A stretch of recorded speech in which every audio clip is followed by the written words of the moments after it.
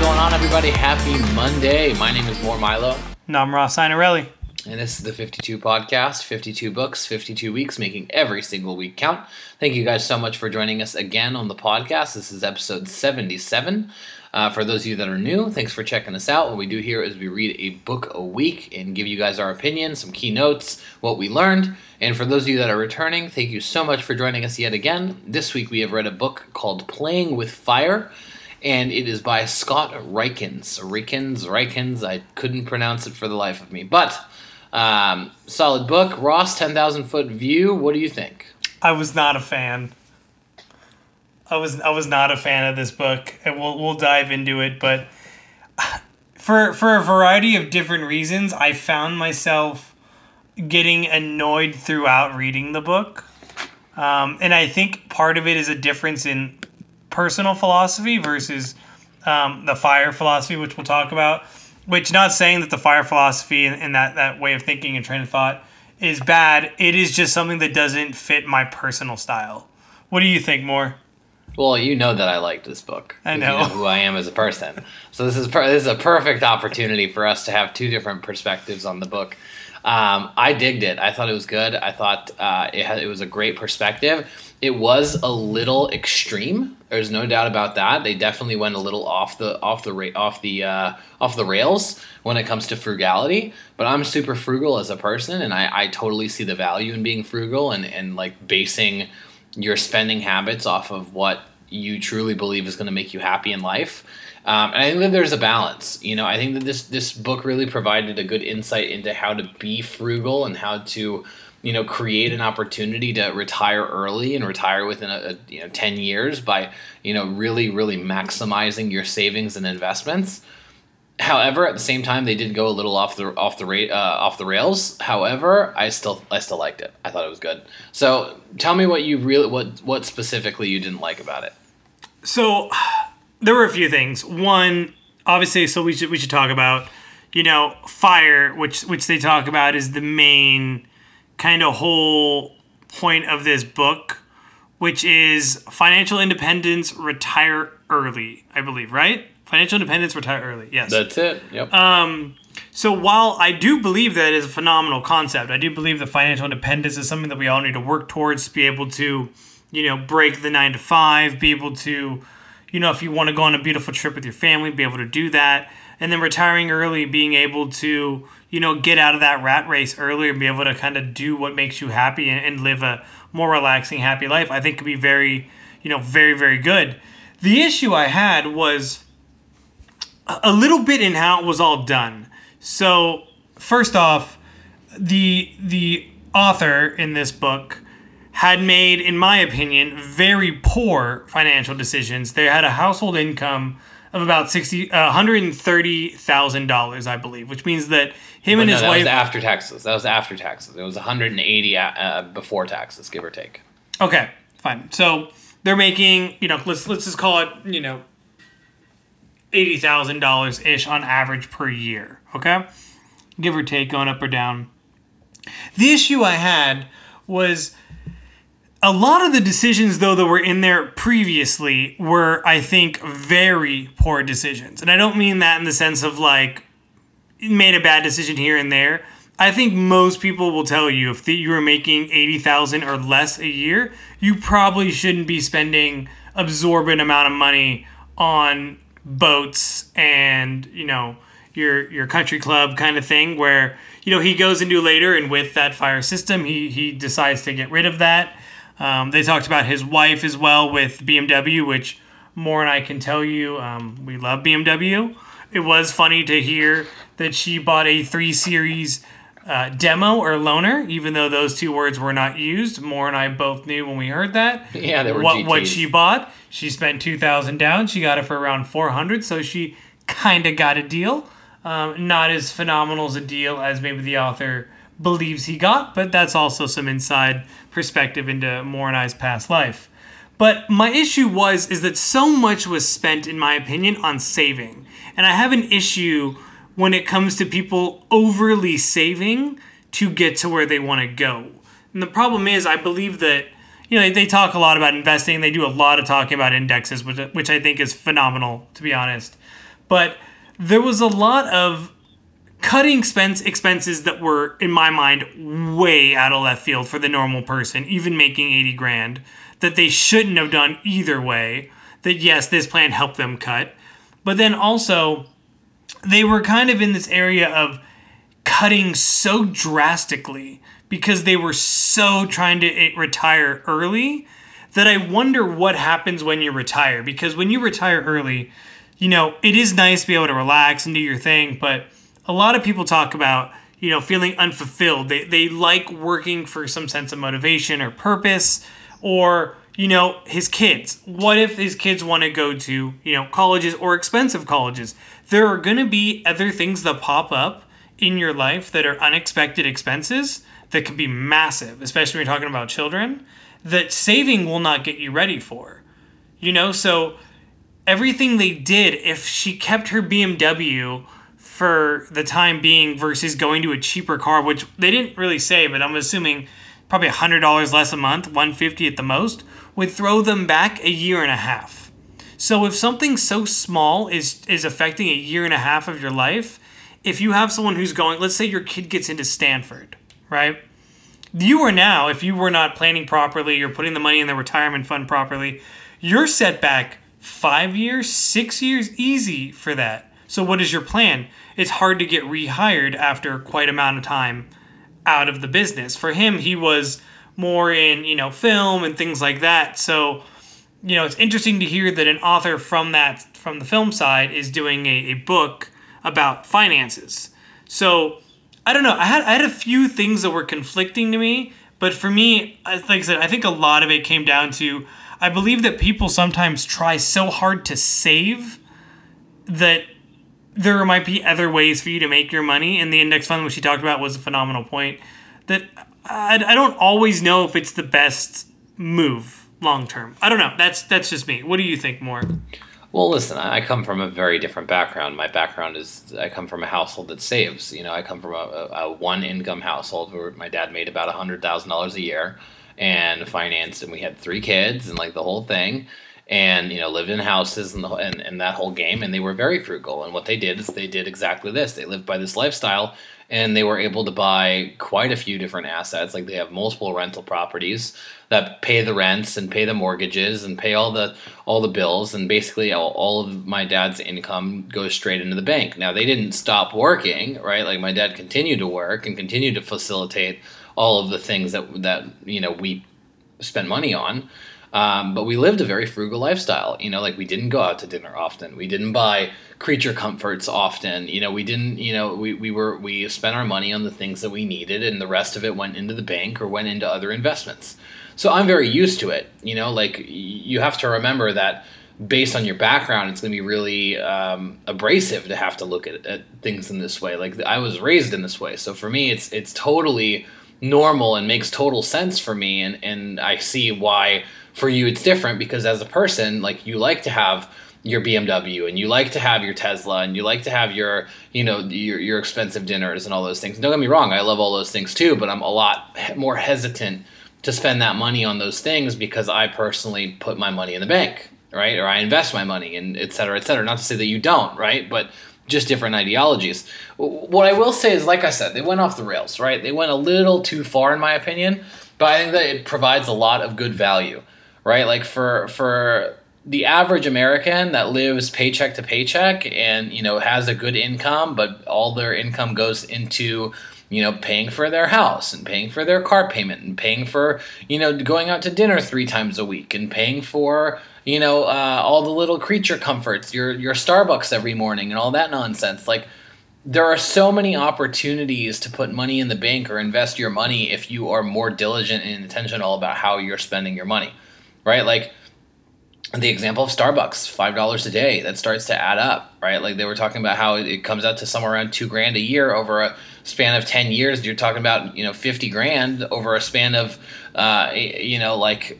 over the span of 10 years, not investing that money. And instead of, buying the Starbucks coffee, you could have gone and invested it. You could have made a lot of money with that money that you spent on your Starbucks, right? The conversation about creature comforts like having, the coolest new iPhone, or having the coolest new car that just came out, or leasing a $400, $500 lease payment where you could have a really reliable, $5,000 to $10,000 car that you drive for a long time, or you buy a car for 20 grand and you hold on to it for a while, right? There's a lot of different examples of ways that you can get yourself out of the rat race. Now, for the majority of people, I believe at least, people get bored doing nothing, right? So there's a certain level of like, how do I balance building a net worth that I can choose to stop working whenever I want, but also have the ability to work on what I'm passionate about, right? So I think it's all about balance, like anything in the world. It's all about how you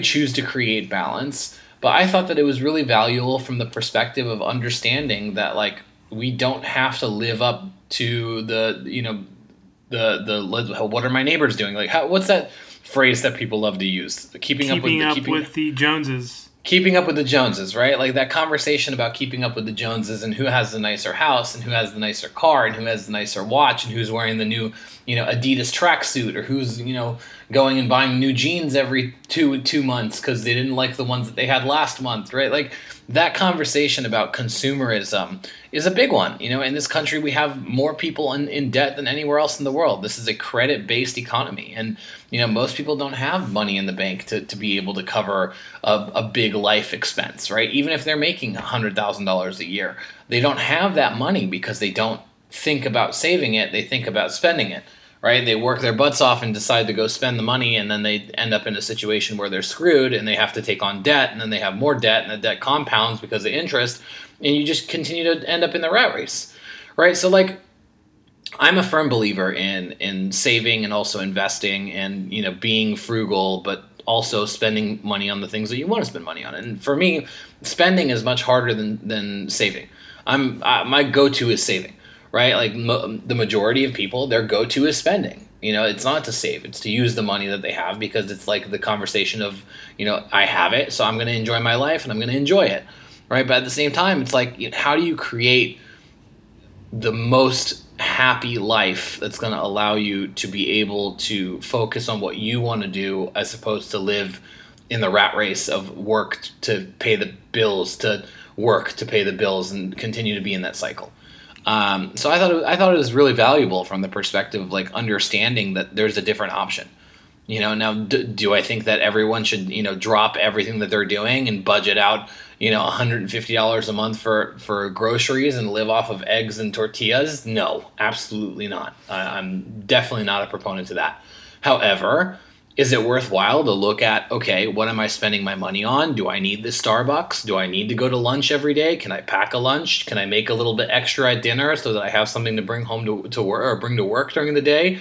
Can I find a way to have a less expensive commute? Do we need to have 4 cars in the house? Can we get away with 2? Do we need to have the BMW, or can we get away with like, a nice car and then something a little bit more for the A to B, during the week kind of car? Like they're conversations, right? Like it's a conversation about how to create the most effective lifestyle that'll allow you to get your time back, right? Because at the end of the day, more and more people are working into their 60s and 70s and even 80s. Like people are working, and it comes to a point where it's like, if you were a little bit more frugal and you were a little bit more cost conscious during your 20s and 30s and 40s, then maybe you wouldn't have to be working in your 60s, 70s, and 80s. Because you'd have something to fall back on. You'd have investments. You'd have, if not necessarily indexes, maybe you go spend money on real estate and you go buy rental properties that give you passive cash flow income.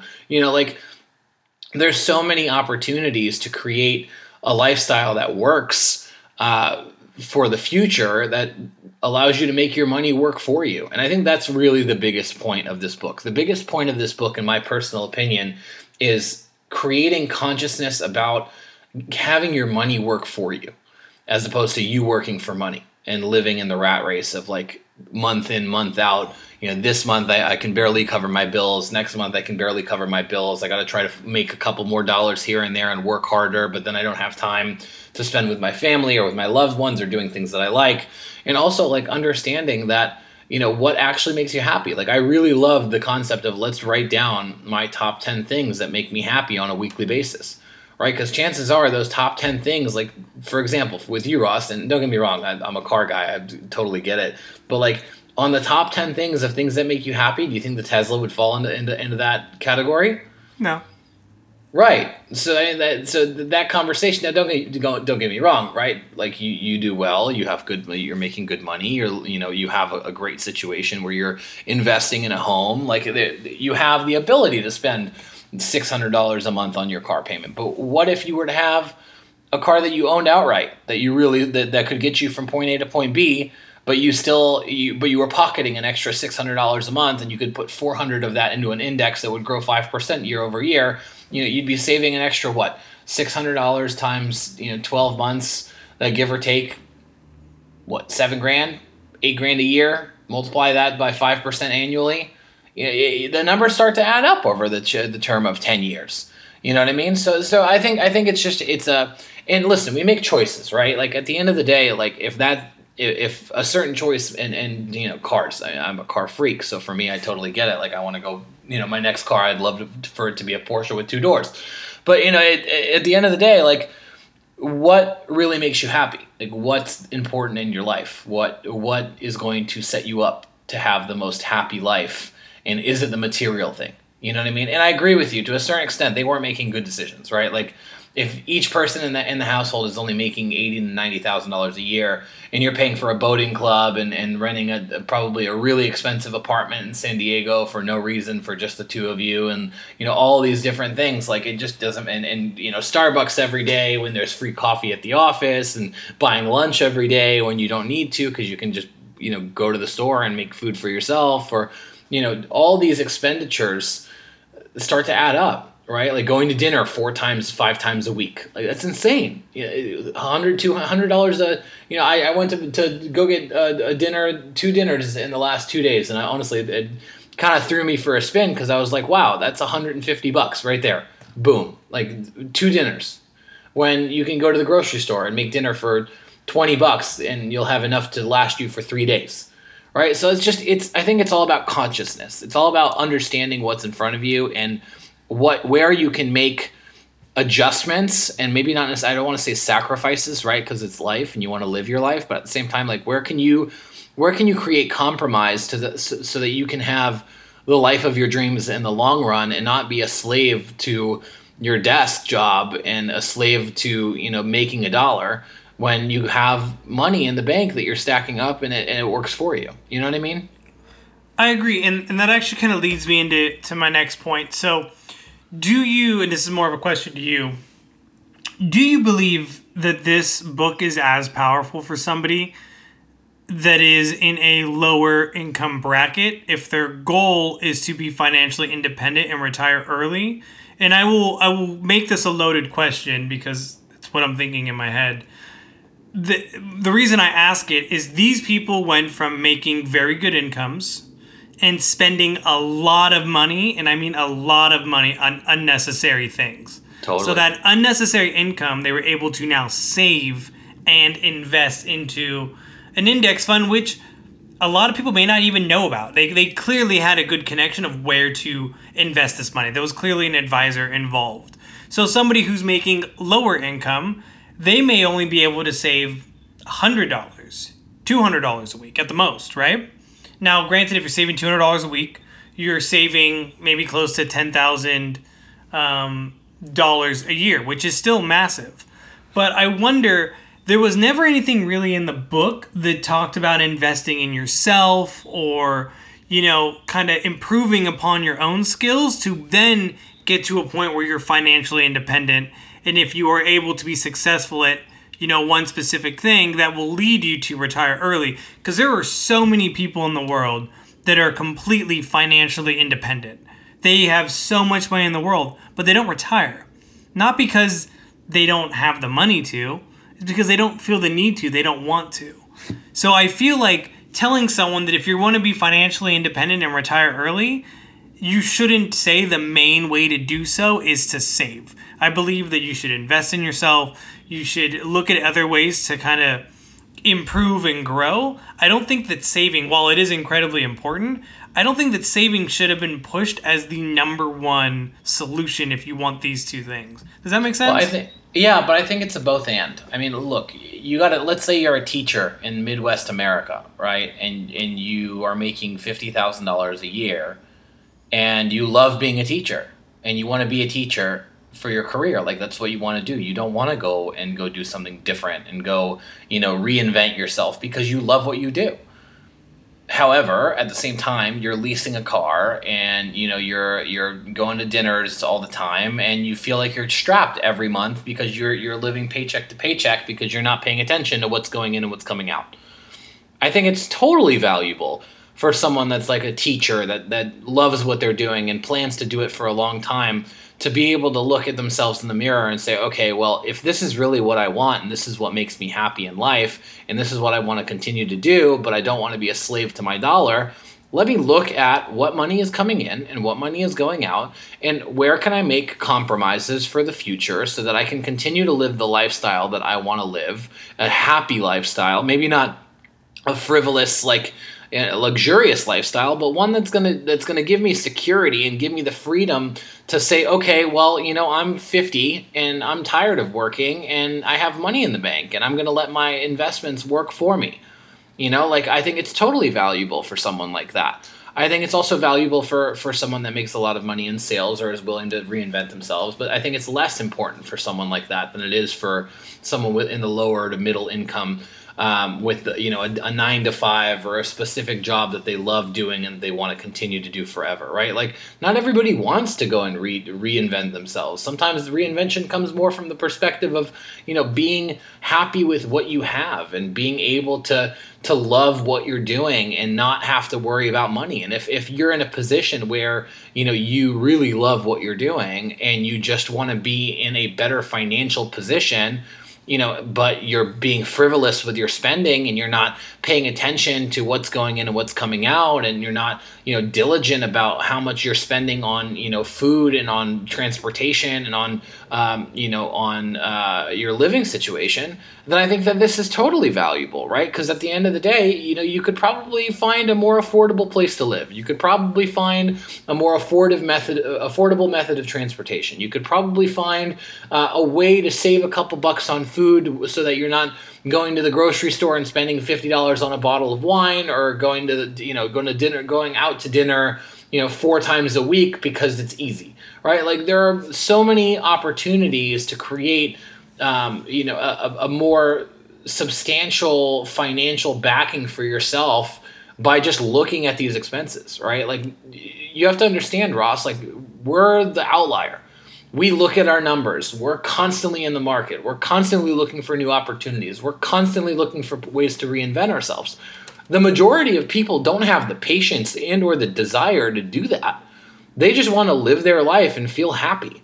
And half the time, they're just living paycheck to paycheck because it's all they know, but they don't go do a balance sheet of how much money they're spending and how much money is coming in. They don't go and look and say, okay, well, let me look through my credit card statements and see, what I'm spending my money on. They just see plastic and they say, I want something. They slide the credit card and they end up in debt.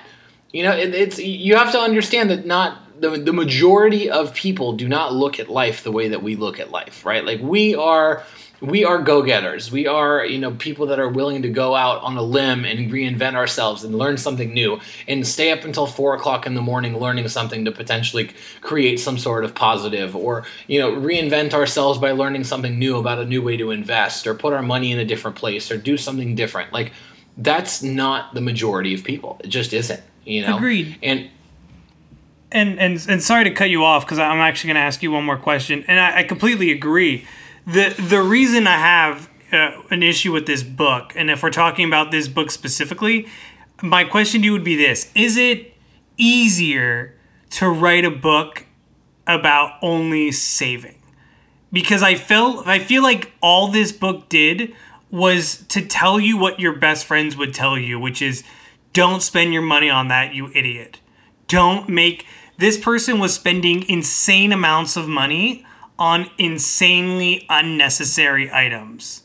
whoever is spending money 5-6 days a week, I think knows that they should not be doing it as much. Granted, it's harder to make the decision to not, but I don't think anything in this book was groundbreaking. Your grandmother would tell you more. Stop eating out 5 days a week. You can make food at home. Stop spending, your dad would say, stop spending $7,000 on this boat. You don't need it. Like, I don't think anything in this book was something that I could honestly take away. That was my issue. 100%. It is so easy to say that if you want to have financial independence, it's so much easier to say spend less than to find a way to make more. There was nothing here that says improve yourself, 100%. Make more, find your passion. It was literally find a way to save every single dollar that you can that is not going to destroy your life, because in 4 years and 72 days, you can retire. That was my main issue, Ross, I think. 100%. Listen, this is the deal, right? Like, you have to remember, what comes from your friends and your family, sometimes you don't want to listen to.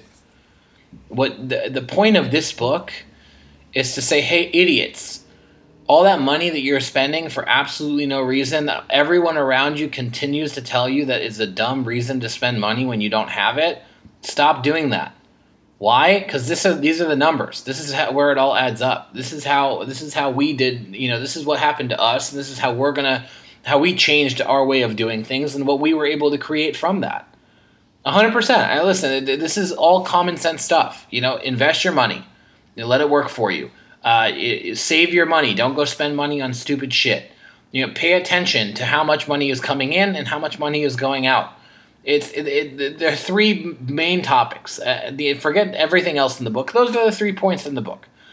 But at the end of the day, people still don't listen. People still don't understand that. People still go into thousands of dollars in debt. But why would they listen to a director that has been overspending, lives in a phenomenal place in San Diego, that decided all of a sudden, shit, I'm spending so much money on things I don't need? Like, why is this person... Because it's someone that can relate, that you can relate to them. But that's what I'm saying. We can't relate to them. But what I'm saying is it? We make the closest to this guy's income, right? The average person reading this probably doesn't.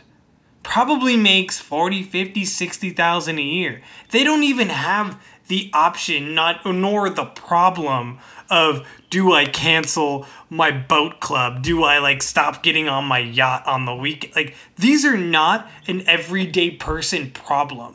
So to cut massive expenses like that are the only way that their retirement is coming so much earlier. If you take the average person and you cut their little expenses here and there, their retirement, will come closer, but as well as I do, it's exponential. It's not going to go from 20 years down to, 4 or 10 like this guy's did. It would go from 20 to maybe 17. It's not going to be massive in that sense. So my issue was this: I don't understand why you would listen to this person more than your friends and family, because you're saying this is a wealthy guy that lived in a wealthy area that overspent his money in insane ways. It's because of the fact that he's not that person. He's not your friend. He's not your family. He's a random guy that has an experience of doing X and creating Y. It's that simple, right? But of all the finance books, I would like this is a finance book. The main thing is financial independence. Of all the finance books, this to me, I'm sorry to be ragging on it, this to me is the weakest, because all it said to do was, hey, Ross, save money. It didn't have. So that's what I'm saying. I agree. It's nothing revolutionary. That's my issue. No, there's no doubt. And Ross, you have to look at it from a different perspective, bro. You have to look at it from the perspective of, this is not a book that's going to give you a secret about something in the world. This is the book that's hitting you with a story about a couple and how they were able to change their lifestyle and create a way to have more time and have more freedom and have the ability to do things that they actually wanted, right? And not have to keep up with the Joneses. And think about, our country is insane when it comes to consumer debt. Think about how many friends how many people, when you go to the mall and you look at people and what they're wearing, their clothes, and you say to yourself, how can you afford this? Why? They go and put everything on their credit cards. They go spend $500 a month at the mall when they could go to Ross and buy the same stuff for $25. It's this concept that we have to keep up with the Joneses. We have to be it's a consumerist society. I think that is the biggest about thing. Right. It's not about creating, it's not like it's what is it? Unshakable, where they're giving you a perspective on a market so you can understand that you need to get in it or get out. You can't win without being in, right? Like that's showing you the way, right? My thought is this. I don't think like I said, I don't think he's relatable. I don't think the author is relatable at all. We are the closest I don't think he's relatable to you, Ross. This. No, I don't think he's relatable to you. This guy was he was like, him and his wife were like mid-30s, right? They were making, let's call it like $130,000, $40,000 after taxes, right? He left college. He graduated college. He left college with like minimal debt. He avoided credit card debt. He had a shit ton of savings, and he talked about it. Like, it felt like literally it was a rich guy telling you to save because he's like, I make so much and I'm spending so much on random shit that if I just don't spend it on random stuff, I'm gonna retire fucking early. I'm good. My life is cool. I'm chilling. Like, I didn't feel like there was too much of overcoming anything. I felt like the overcoming that had to be done was, like you said, and it's a phenomenal thing, is make a list of your top 10, the things that really bring you joy and are really important in your life. That, to me, phenomenal. But I felt like what this guy realized was he's like, I'm making so much money, and I was blowing so much money. Sure. That if but I Ross, don't you have blow to understand, all that money. But you have to understand that people still do that and make half of what he makes. I get it, but that's the point. But we're not like that. I just worry that the average reader is gonna think the same thing. They're just hearing a rich guy say that I spend too much. But we're not the average, Ross. That's the point. That's what I'm saying. I think I'm trying to get across. You're not the average. I think I'm closer though to the main demographic that he was pitching to and writing the book to. I think you are as well. So what I'm saying is, if it didn't, for you it hit. I get it, and for me it didn't, which is perfect because anyone who knows it's something that I've lived by. Know that we are very similar financially and very different financially, but we get to the same point. We have different ways of getting there, which is why I think this book is a phenomenal one for us to talk about, because we both have different ways of dealing with our money, but it gets us to the same point. We both put risk in certain places, avoid risk certain places, and it's a beautiful diversity that gets us there. But that was my only thought, was if we're talking purely from a book standpoint, my issue, and I guess we'll take it into closing thoughts a little bit, my issue was, I don't think telling people to save is anything mind-blowing. I'm sure there's a million other books on how to save money, because if you save money the way he's telling you, then yes, you could retire earlier. I don't know if it gets you to financial independence. I think the financial independence only becomes that you don't have a job, but there's not really like you're making so much that you have passive income streams and you can go on a trip to Greece with your family whenever, because that would actually fall outside of what I view financial dependence to him, because for him, he would not take that trip because he needs to retire early. So my issue is this. Final thoughts for me. I don't think the author is relatable because I feel like I'm one of the main demographic. It didn't hit it all for me. Telling people to save feels like a cop-out and easy move. And I don't know if it really actually gets you to the main thing, which is financially independent. It may get you to retire early, but there's also cons to retiring early. So I don't think it gets you to financial independence. So that is my side on that. So final thoughts for me. I agree with you. I agree with you from that perspective. The financial independence that me and you think of is not the financial independence that he's talking about. Right? Like when we think of financial independence, we think about being able to do whatever, whenever, however, for whatever reason. Right? That is not the case here. The case that he's bringing up is we want to be in a position where we don't have to work and can still afford our lifestyle exactly the way it is for years to come. Doesn't improve, doesn't get worse. It stays stagnant. And we're not people that want to stay stagnant in any way. So from that perspective, I get it. I agree with you. This book is not ground shattering. It's not earth breaking. It's not anything particularly special. but there are some good tools within it. I think the list of 10 items is a good tool. I think the index fund, looking at index funds is a good tool, especially if you don't understand the market and don't plan on looking into it or want to reinvent yourself to understand the markets and how you can make money within them. I think the index tool is really smart.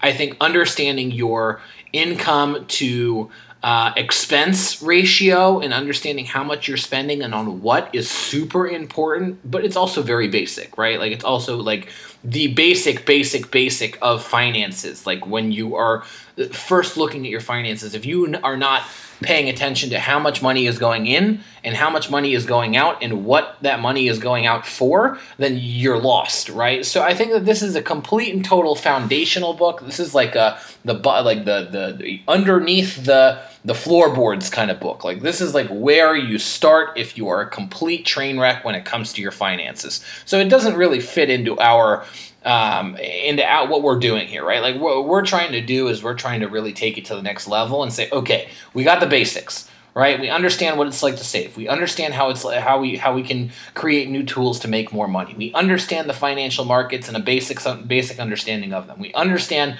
what it's like to create cash flow positive investments. This is well before that. This is like the precursor to this is kindergarten, right? This is like kindergarten, basic. And from that perspective, if you're completely lost in your finances, and there's a lot of people out there that are, it's not a bad book to read. It's not a bad opportunity to look and say, okay, well, how much money is going in? How much money is going out? What am I spending my money on? Is it frivolous? Is it frugal? Am I investing my money properly? Am I setting myself up to win for the future? Et cetera, et cetera. Not a bad thing, in my personal opinion. But I agree, not super relatable. I think that they were just a little irresponsible and kind of got slapped in the face with how irresponsible they actually were. And then they said, okay, well, if we're this irresponsible with our money, then I'm sure other people are too, which is why they wrote a book and why they created a documentary and why they are where they are.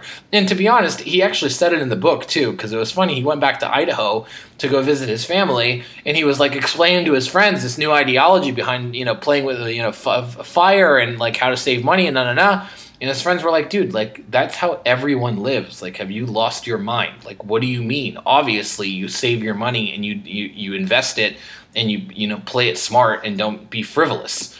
Like, everyone was telling him, like, dude, yeah, duh, this is basics. I think that there's a lot of people out there that could benefit from this, but it's a fundamental building block that we have surpassed a long time ago. So I agree with you. I think it was a good reminder. I think it was solid. I wouldn't necessarily recommend the book. I think that it's for someone that I think it gave me a good understanding of like how to look at things from the perspective of like where am I spending my money? Where can I cut back? How can I create more efficiencies? Where can I put my money in the market? Where can I create better efficiencies? But I get it. Like we're a little past it. There's no doubt that this was kindergarten and we're, in high school. So it's I get it. I get where you're coming from. So with that being said, on that bombshell of disagreement between me and Ross, thank you guys so much for joining us on the podcast this week. This was episode 77. My name is More Milo. I'm Ross Sanarelli. This is the 52 podcast, 52 books, 52 weeks, making every single week count. Have an awesome week. We'll see you next time. Take care.